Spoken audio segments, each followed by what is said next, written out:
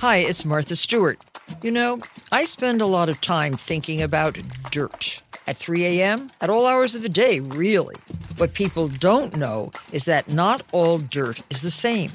You need dirt with the right kind of nutrients. New Miracle Grow organic raised bed and garden soil is so dense, so full of nutrient-rich, high-quality ingredients.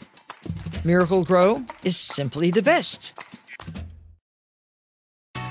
Escape to Ocean City, Maryland, and discover a place that just feels lighter, where every day feels like Saturday and French fries are a food group, where flip-flops are always in fashion and seafood is always in season, where the boardwalk is bustling and the beach is right outside your door, where you can rise with the tide and feel like a kid again. Ocean City, Maryland, somewhere to smile about. Book your trip at OCOcean.com.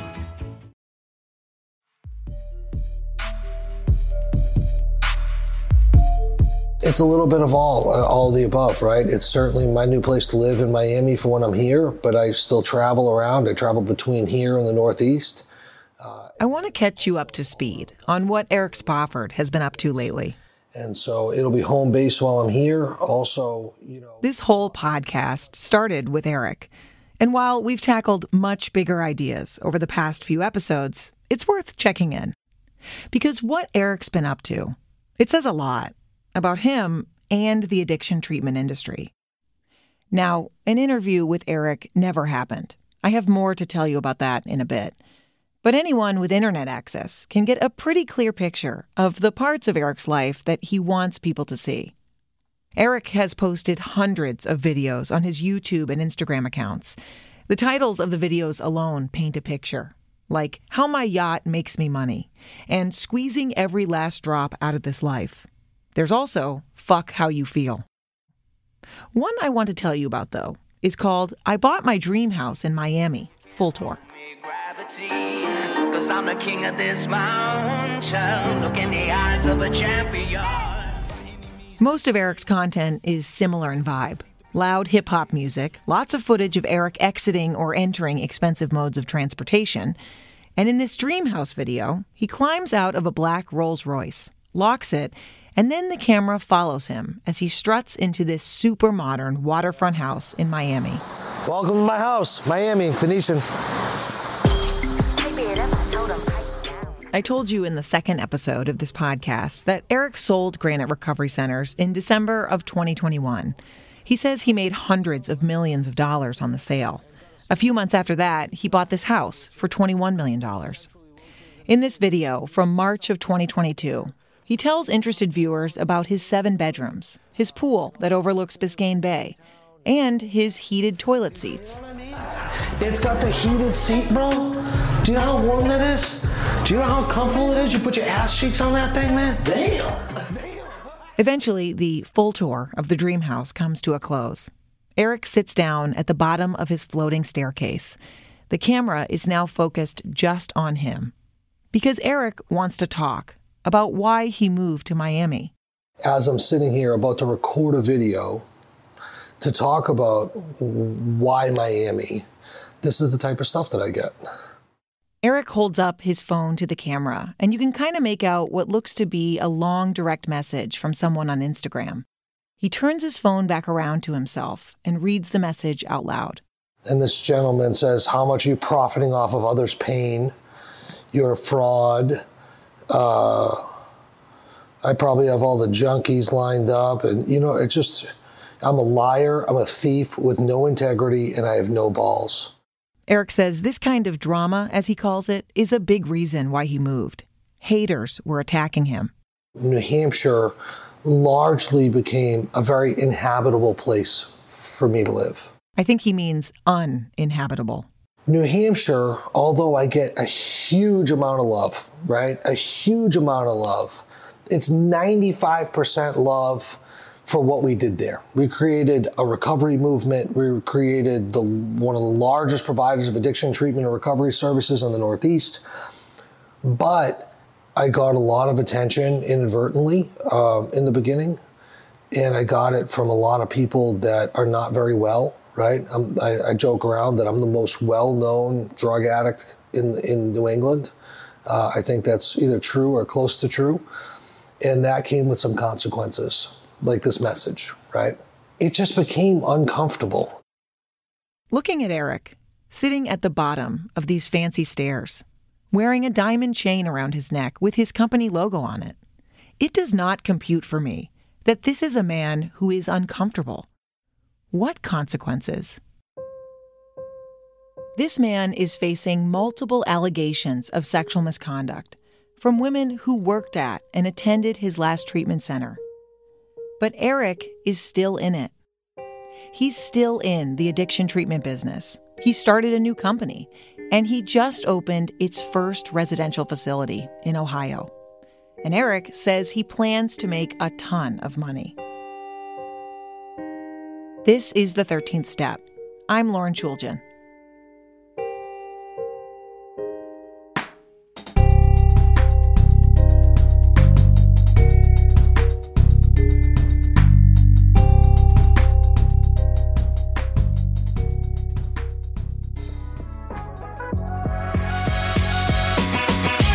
What's up? Just landed in, where the fuck are we? Columbus, Ohio. Just landed in Columbus, Ohio. Opening day of a new business, White Light Behavioral Health. This is another one of Eric's many YouTube videos. This one is called Recovered Drug Addict Entrepreneur Starts Addiction Treatment Program. It's December 2022. Eric is sitting on his private jet. He announces to the camera that he started a new business called Treatment X. The plan is that Treatment X will run facilities in multiple states. White Light Behavioral Health in Columbus, Ohio is the first one. Eric took his private jet to staff orientation. He and his team get off the plane and into a black SUV. His video guy starts to ask him some questions. I think it's kind of crazy, though, that you just sold the business and now you're doing this. All within, 12 months? When did you sell it? A woman sitting next to Eric says, yeah, it was a year ago last week. 2 months from buying this building to dual accreditation, licensure, opening. Dual accreditation, licensure, that's the oversight stuff I told you about in episode 4. In 1 year, Eric was able to sell Granite Recovery Centers, find a building in Ohio, clean it out, hire staff, and get the required state approval needed to open a residential addiction treatment center. Though Eric left his face and name off both websites, for Treatment X and the Ohio facility, even though he's clearly involved, his name and signature are on the official state paperwork that registers both businesses. And in the opening day video I've been telling you about, Eric is portrayed as a big part of orientation. He shakes hands with the new treatment staff. He gives what seems to be a keynote speech. It's one you've heard him give before. Eric's recovery story. My name is Eric Spofford.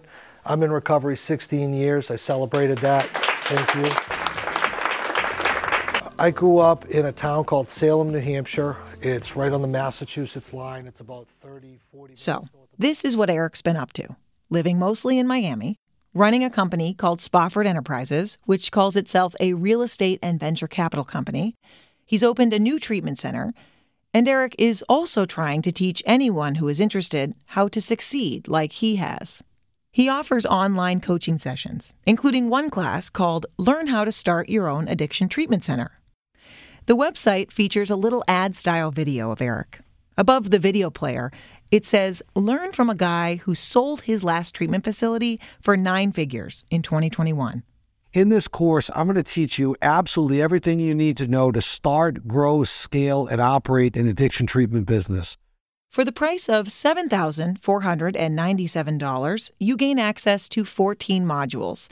Things like patient acquisition strategy, potential problems to consider, and licensing and accreditation. If this course is anything like the snippets of advice Eric posts on social media, his potential students can expect a lot of emphasis on turning a profit. I'm going to build 1,800 treatment beds. I have 116 active today. For example, this video called Stay Focused on the Mission and Know Your Numbers. At 1,800 beds, at 80% occupancy, is 1,500 patients being served daily. At an average blended reimbursement rate of $550. The editing is really choppy, so this video is hard to follow, until he makes his final point. And then it's clear. And market trends show that that'll trade somewhere between a 16 and a 19x multiple. Wow. It's $1 billion deal. And so that's what my day-to-day, my first day-to-day job is. We're building a business in a quality, meaningful way. We're building it as if we'll own it forever, but we plan on selling it and transacting at $300 million of top-line revenue for $1 billion valuation in the next 5 to 7 years. There is, of course, nothing wrong with entrepreneurship. But watching Eric's social media reinforced two ideas: that it's still relatively easy to start an addiction treatment center, and apparently there is a ton of money to be made.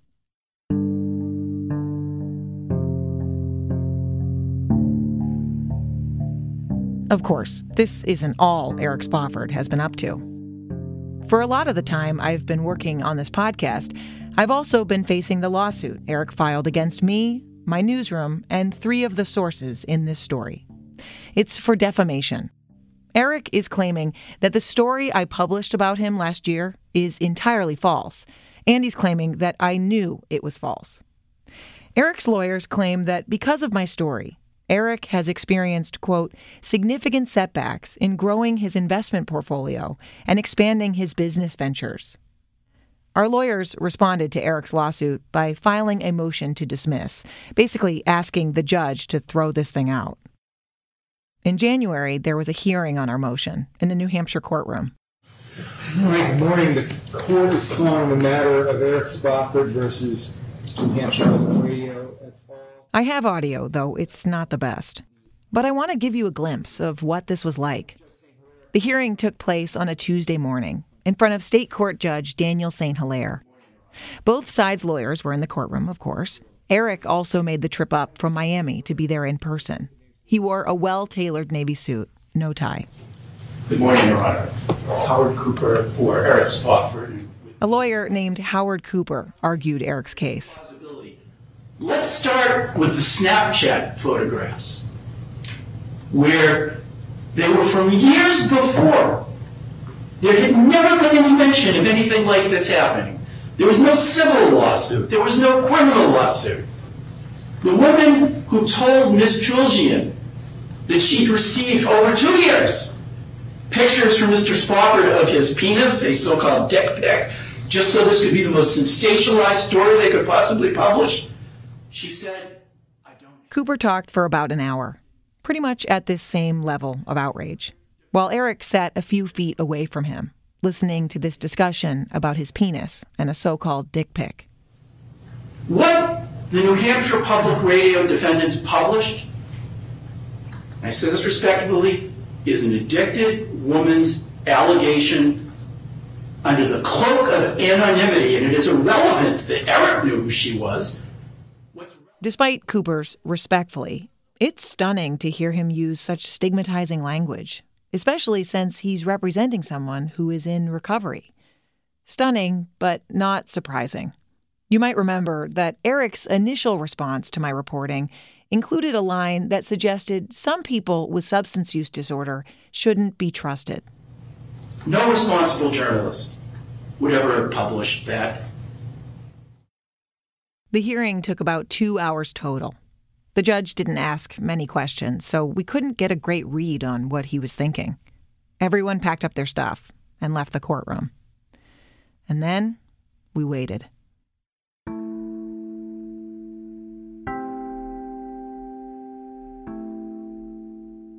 The judge said he'd rule in the next few months, an incredibly vague and anxiety-inducing measure of time. My biggest concern has always been that Eric would gain access to my reporting materials, my notes, details about my sources. Not because I have anything to hide, but because this is the kind of lawsuit that First Amendment advocates worry about. These kinds of lawsuits can have a chilling effect. They can deter people from talking to journalists, which means stories like this one would not exist.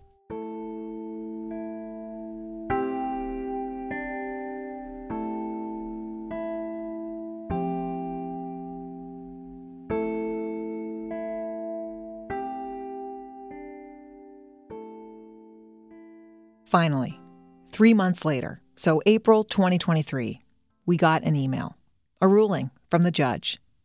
Judge St. Hilaire dismissed Eric's lawsuit. We put a link to the decision on our website if you want to read it. But in short, Judge St. Hilaire said that Eric didn't present any facts that show NHPR acted with what's known as actual malice. In legal terms, that means Eric failed to convince the judge that we knowingly or recklessly published falsehoods about him. Soon after that, Eric asked the court again for access to my reporting materials. So all this to say, this legal battle is far from over. A few hours after the judge granted our motion to dismiss, Eric posted this to his Instagram story. A little report from Costa Rica. It's beautiful here. It's actually a lot less humid than I thought. He's talking into the camera while sitting poolside at the Four Seasons in Costa Rica. Just thinking about all the adversities and challenges that we face in business, right? We have to go to war sometimes. There's some things about war that there are to know. One, pray for peace, prepare for war. Make sure you have a good skill set ready, that your sword is sharper than the other guy. Make sure you have sufficient resources to survive a war. And the ultimate thing that wins wars is make sure you're willing to take it further than your opponent.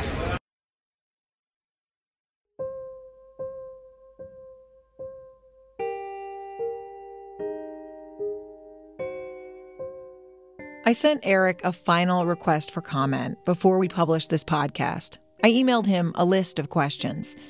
And a few days later, Eric wrote back. He said he was surprised I reached out, but glad I did. He said he'd be open to an interview. But there were conditions. He wanted to bring his own camera crew and record the interview. And he wanted it to be what he called a discussion, where he could also ask me questions. Those were conditions we could not accept. He was welcome to record audio, just like I would be, but not video. As for interviewing me, under these circumstances, that was not appropriate. It's unusual for any journalist to agree to be interviewed by a source, and he's in the middle of suing me, so that was a no. He wrote back, offering a different condition. He wanted me to promise, in advance, that I would publish the complete, unedited version of our interview in this podcast. That was also a hard no. News organizations don't give the subjects of their reporting editorial control over what they publish. Besides, if I did that for everyone I interviewed, this podcast would be hundreds of hours long. By the way, you can see our whole email exchange on our website. I told Eric multiple times that I would call him. I asked for his number. I gave him a time we could talk. But ultimately, Eric sent a statement. Here's the whole thing. Quote, I offered to do a sit-down, tell-all interview under one condition. NHPR publish the entire interview. But NHPR and Lauren are not interested in fair, unbiased, ethical journalism. They refused my interview because they want to censor me to fit their narrative.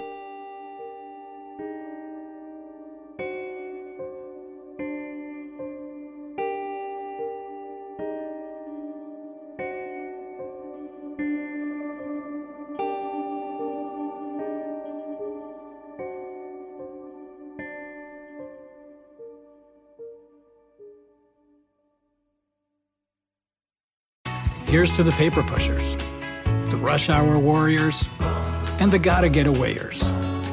Trade the daily grind for a place to unwind, where you can rise with the tide and roll down the boardwalk, where you can eat French fries for lunch and ice cream for dinner, where your only commute is your walk to the beach, where every day feels like Saturday. Ocean City, Maryland, somewhere to smile about. Book your trip at OCOcean.com. Seeking the truth never gets old. Introducing June's Journey, the free-to-play mobile game that will immerse you in a thrilling murder mystery. Join June Parker as she uncovers hidden objects and clues to solve her sister's death in a beautifully illustrated world set in the Roaring '20s. With new chapters added every week, the excitement never ends. Download June's Journey now on your Android or iOS device, or play on PC through Facebook Games. You ever meet someone who seems kind of off? Whether it's a creepy neighbor or a random phone number that keeps calling you, Truthfinder has you covered. You can search for people by name, address, phone number, email, and more. Truthfinder can be especially helpful for running confidential background checks on anyone you're planning to meet from online dating apps. Go to truthfinder.com/podcasts for a special offer. That's truthfinder.com/podcasts to access your special offer today. Thanks for having me. Yeah, of course. Such a cute space. On an extremely warm day last August, I drove to Worcester, Massachusetts. Oh my God, It's so hot. I know. I left my AC on all weekend because I was like, There's no other way. come in. I'm sitting down with Nikki Bell in her office on 2 comfy floral print chairs. The air conditioner is blaring. I might scooch this a little closer. Yeah, Is sure. that cool? Okay. I'm here to learn about an organization called LIFT. It's short for Living in Freedom Together. Nikki is the founder, and her story helps explain what LIFT is trying to do. I bounced in and out of treatment programs, jail, shelters, you name it, for almost my entire adult life. And one of the things that was never addressed in any of those spaces was safety, the trauma I experienced, and exploitation. Nikki was sex trafficked when she was 16 years old by her first boyfriend. Opioids entered the picture not too long after. For more than a decade, Nikki was prostituted to support her drug addiction. It's almost like this component of being a woman with substance use disorder. The reality is, more often than not, you've had to exchange sex for drugs, money, a place to stay, but nobody talks about it. And so it was something that was really preventing me from actually finding recovery, sustaining recovery. Nobody talks about it. This is why I'm here. LIFT is trying to create safe spaces for women, supportive spaces that are honest about the reality of women's experiences of prostitution and addiction. LIFT's overall goal is to end the sex trade. And a quick language note for you. Some groups use the term sex worker, but at LIFT they say prostituted person. LIFT believes most people end up in prostitution because they don't have a choice. So it's not work, it's sexual violence. So for this episode, I'm going to use their vocab too. Nikki started LIFT as a support group for any woman who had experienced prostitution. And so often, addiction is a big part of that experience. So is sexual abuse and harassment. Nikki told me she experienced both in nearly all the spaces that were supposed to be built to help her. Shelters, food pantries, treatment centers. It's almost acceptable, it's normal to be sexually harassed in those places. It's normal to walk into those places and the guy checking you in at the counter is somebody that's paid to access your body. Even when they're coming in for commitments, right? It's normal to have those guys that are speaking about recovery and what a great life it is to be perpetrators, right? And so it's so hard to find safety anywhere. Paid to access your body means paid for sex, meaning you've walked into a place looking for help and run right smack into your trauma, a life you're trying to leave behind. It's treatment is hard. It's hard work. You're trying to build skills to deal with your trauma, and every day to have to see a person that has violated you and it perpetrated violence against you makes it that much harder to stay. I mean, I know so many women that have run just because of that. Since 2014, LIFT has expanded significantly. They own and run an emergency drop-in shelter. They work with the local DA's office on a diversion program.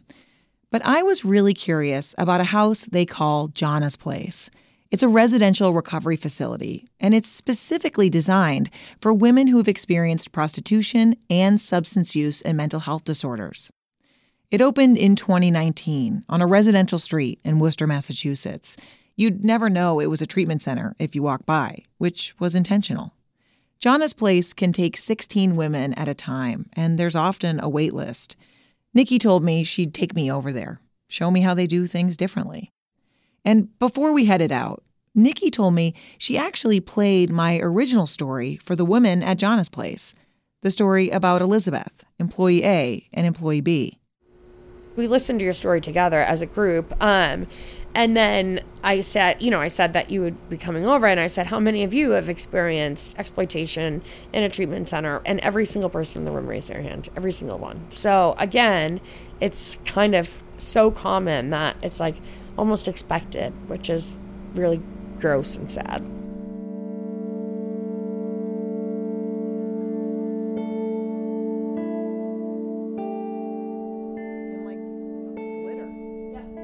I love glitter.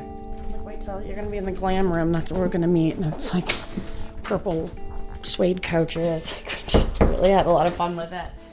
Jana's place is inside a renovated old apartment. It's bright, clean, and colorful. Nikki says all their programs are focused around a connection to joy, hence the Glam Room. When I visited, 16 women lived here. 3 of them wanted to talk with me, but they asked to use pseudonyms to protect their identities. Hey, I'm Lauren. Hi, Nikki. I got the job. You what? A woman I'll call Kelsey walks in, sees Nikki, and doesn't just say hi. She says, Nikki, I got the job. I got a veggie out. Oh, my goodness. And they gave me a management position. Oh, my God. That's so exciting. Congratulations. You worked so hard for that. I did. Thanks to Lyft. Oh, no, thanks to you. You did all that, girl. I know. But without the help of this program, I got fucking out. You are so happy. The smile on your face is amazing. Man, coming to Worcester was the best thing I could have done, Nikki. I know, you had to go out there. Like, I appreciate this program, like, so much. Kelsey starts to cry. Nikki walks over to her and gives her a big hug. We all sit down on the purple suede couches. I start giving my spiel, who I am, what the podcast is about, and a woman I'll call Maggie interrupts me, like, okay, we get it, girl, we're ready to talk. But Maggie, what were you were just saying? I was just, the first thing that came to mind was I was going into a halfway house in 2017, and this guy did my admissions. He was really... The stories come pouring out.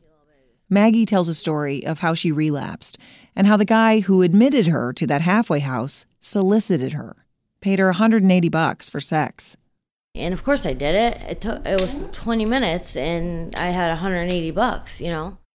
These stories resonate a little differently in the Glam Room than they might in other places. At Jana's place, no one is judging you. Kelsey and other Lyft staff who have joined, they nod along with Maggie. Like, yeah, totally understandable that you did that with that guy. But I remember one time I asked him if he could send me money, but I wouldn't be able to meet with him. I just needed a little money because I was sick.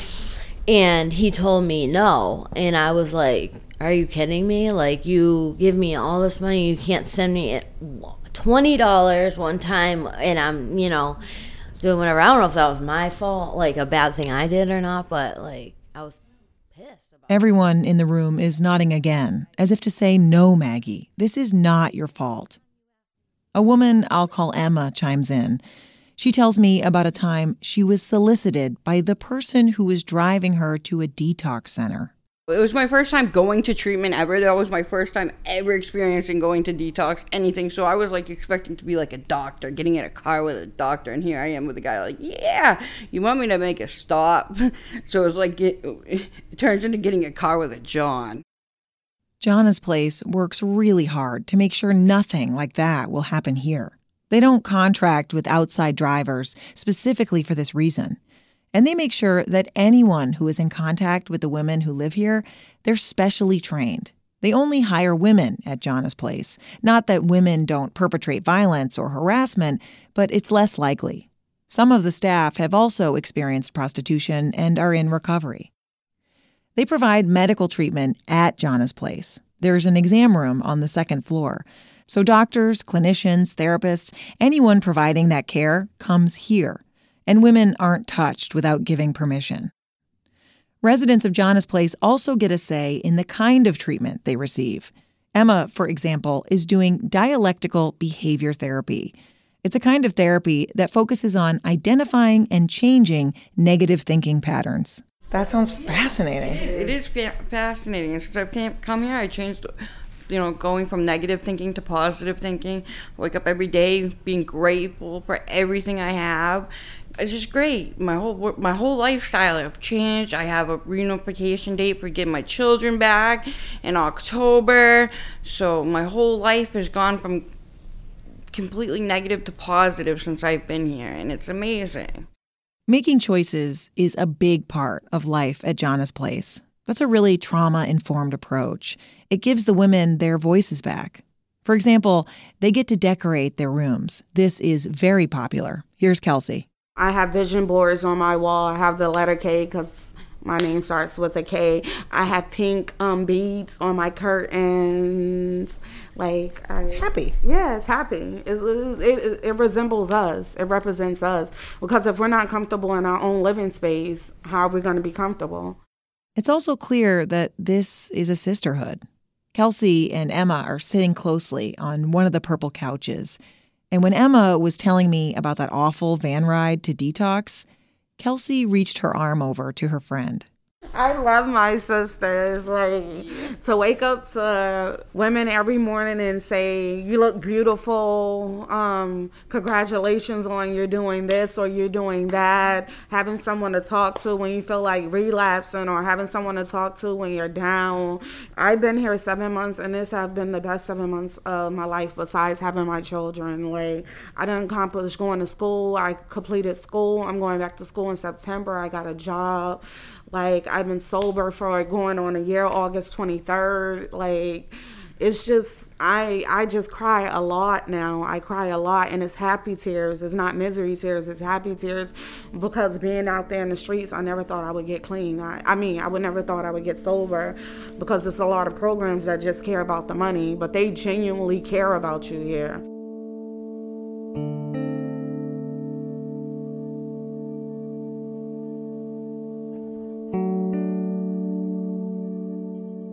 Jana's Place is not the only answer. And of course, it's not all success stories. They are still battling the same chronic, frustrating disease everyone else in this industry is. Maggie ended up leaving Jana's Place shortly after I visited. I'm not sure why. And then, as we were finishing this podcast, we got news that Nikki Bell had left the organization. Lyft refuses to give me any information about why, except to say that it has to do with the, quote, environment she cultivated. I don't know what that refers to, and I haven't been able to get a hold of Nikki. But leaders at Lyft say Nikki will always be their founder, and they don't want to erase her from their history. I'm really not sure what to make of all this. But rather than erase Nikki from this podcast, I'm telling you what I know.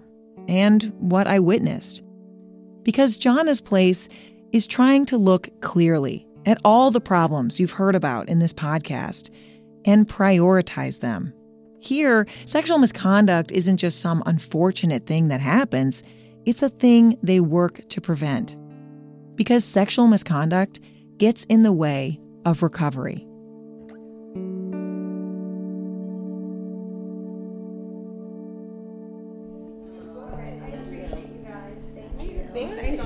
It's nice meeting you. Thank you. Good luck with everything. Thank you. I didn't even hear what you were saying. It was nice meeting you. After our conversation in the Glam Room, Nikki walked me out to my car. We stood on the sidewalk, the sun beating down on us. We were both sweating. But we kept talking. About the women. About the obstacles they'll face when they leave Jana's Place. Do you think anything will, not like we can solve every problem on this super hot day, but do you think, what would change the stigma that exists? I don't really know, because now it's it impacts everybody, somebody knows, but we're still able to dehumanize and push people with substance use disorder to the margins, right? And until we actually start treating substance use as an actual medical condition that it is, right? And we're not treating people with diabetes this way or people with heart conditions, right? We provide them. I kind of smiled to myself when I heard her say this. Oh, look, we're back here again. Round and round we go. But then Nikki said something that has really stayed with me.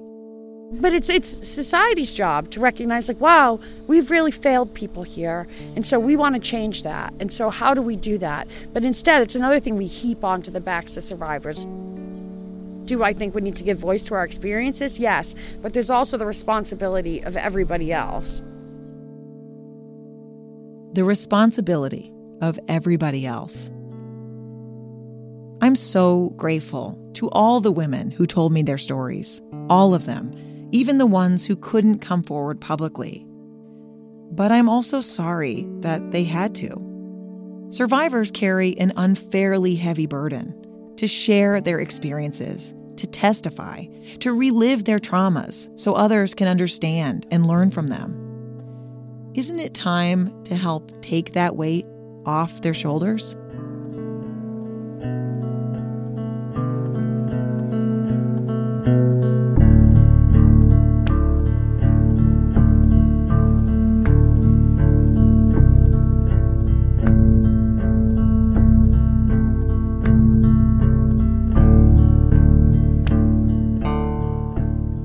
This was supposed to be the last episode of The 13th Step. But then someone came to visit me. Someone who's been at the center of this story. Like I said, I didn't necessarily know where this was going to go. Like, for all I knew, it was going to go nowhere because that's what I know from the past. So I was proud of all of us. Employee A comes to the studio in an epilogue of The 13th Step.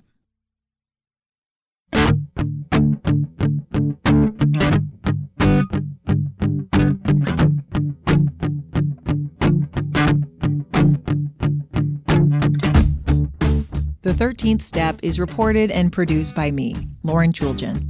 Jason Moon contributed reporting. He also wrote the music you hear in this show and mixed all the episodes. Allison McAdam is our editor.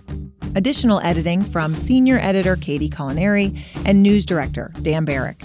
Fact-checking by Danya Suleiman. Sarah Plord created our artwork and our website, 13thsteppodcast.org. That's the number 13. Sigmund Schutz is our lawyer. NHPR's director of podcast is Rebecca Lavoie. And special thanks to Casey McDermott, Taylor Quimby, Ariana Like, Max Green, Patrick Smith, Kate Cahan, Desiree Demos, Temperance Staples, and Alina Bluto. The 13th Step is a production of the Document Team at New Hampshire Public Radio.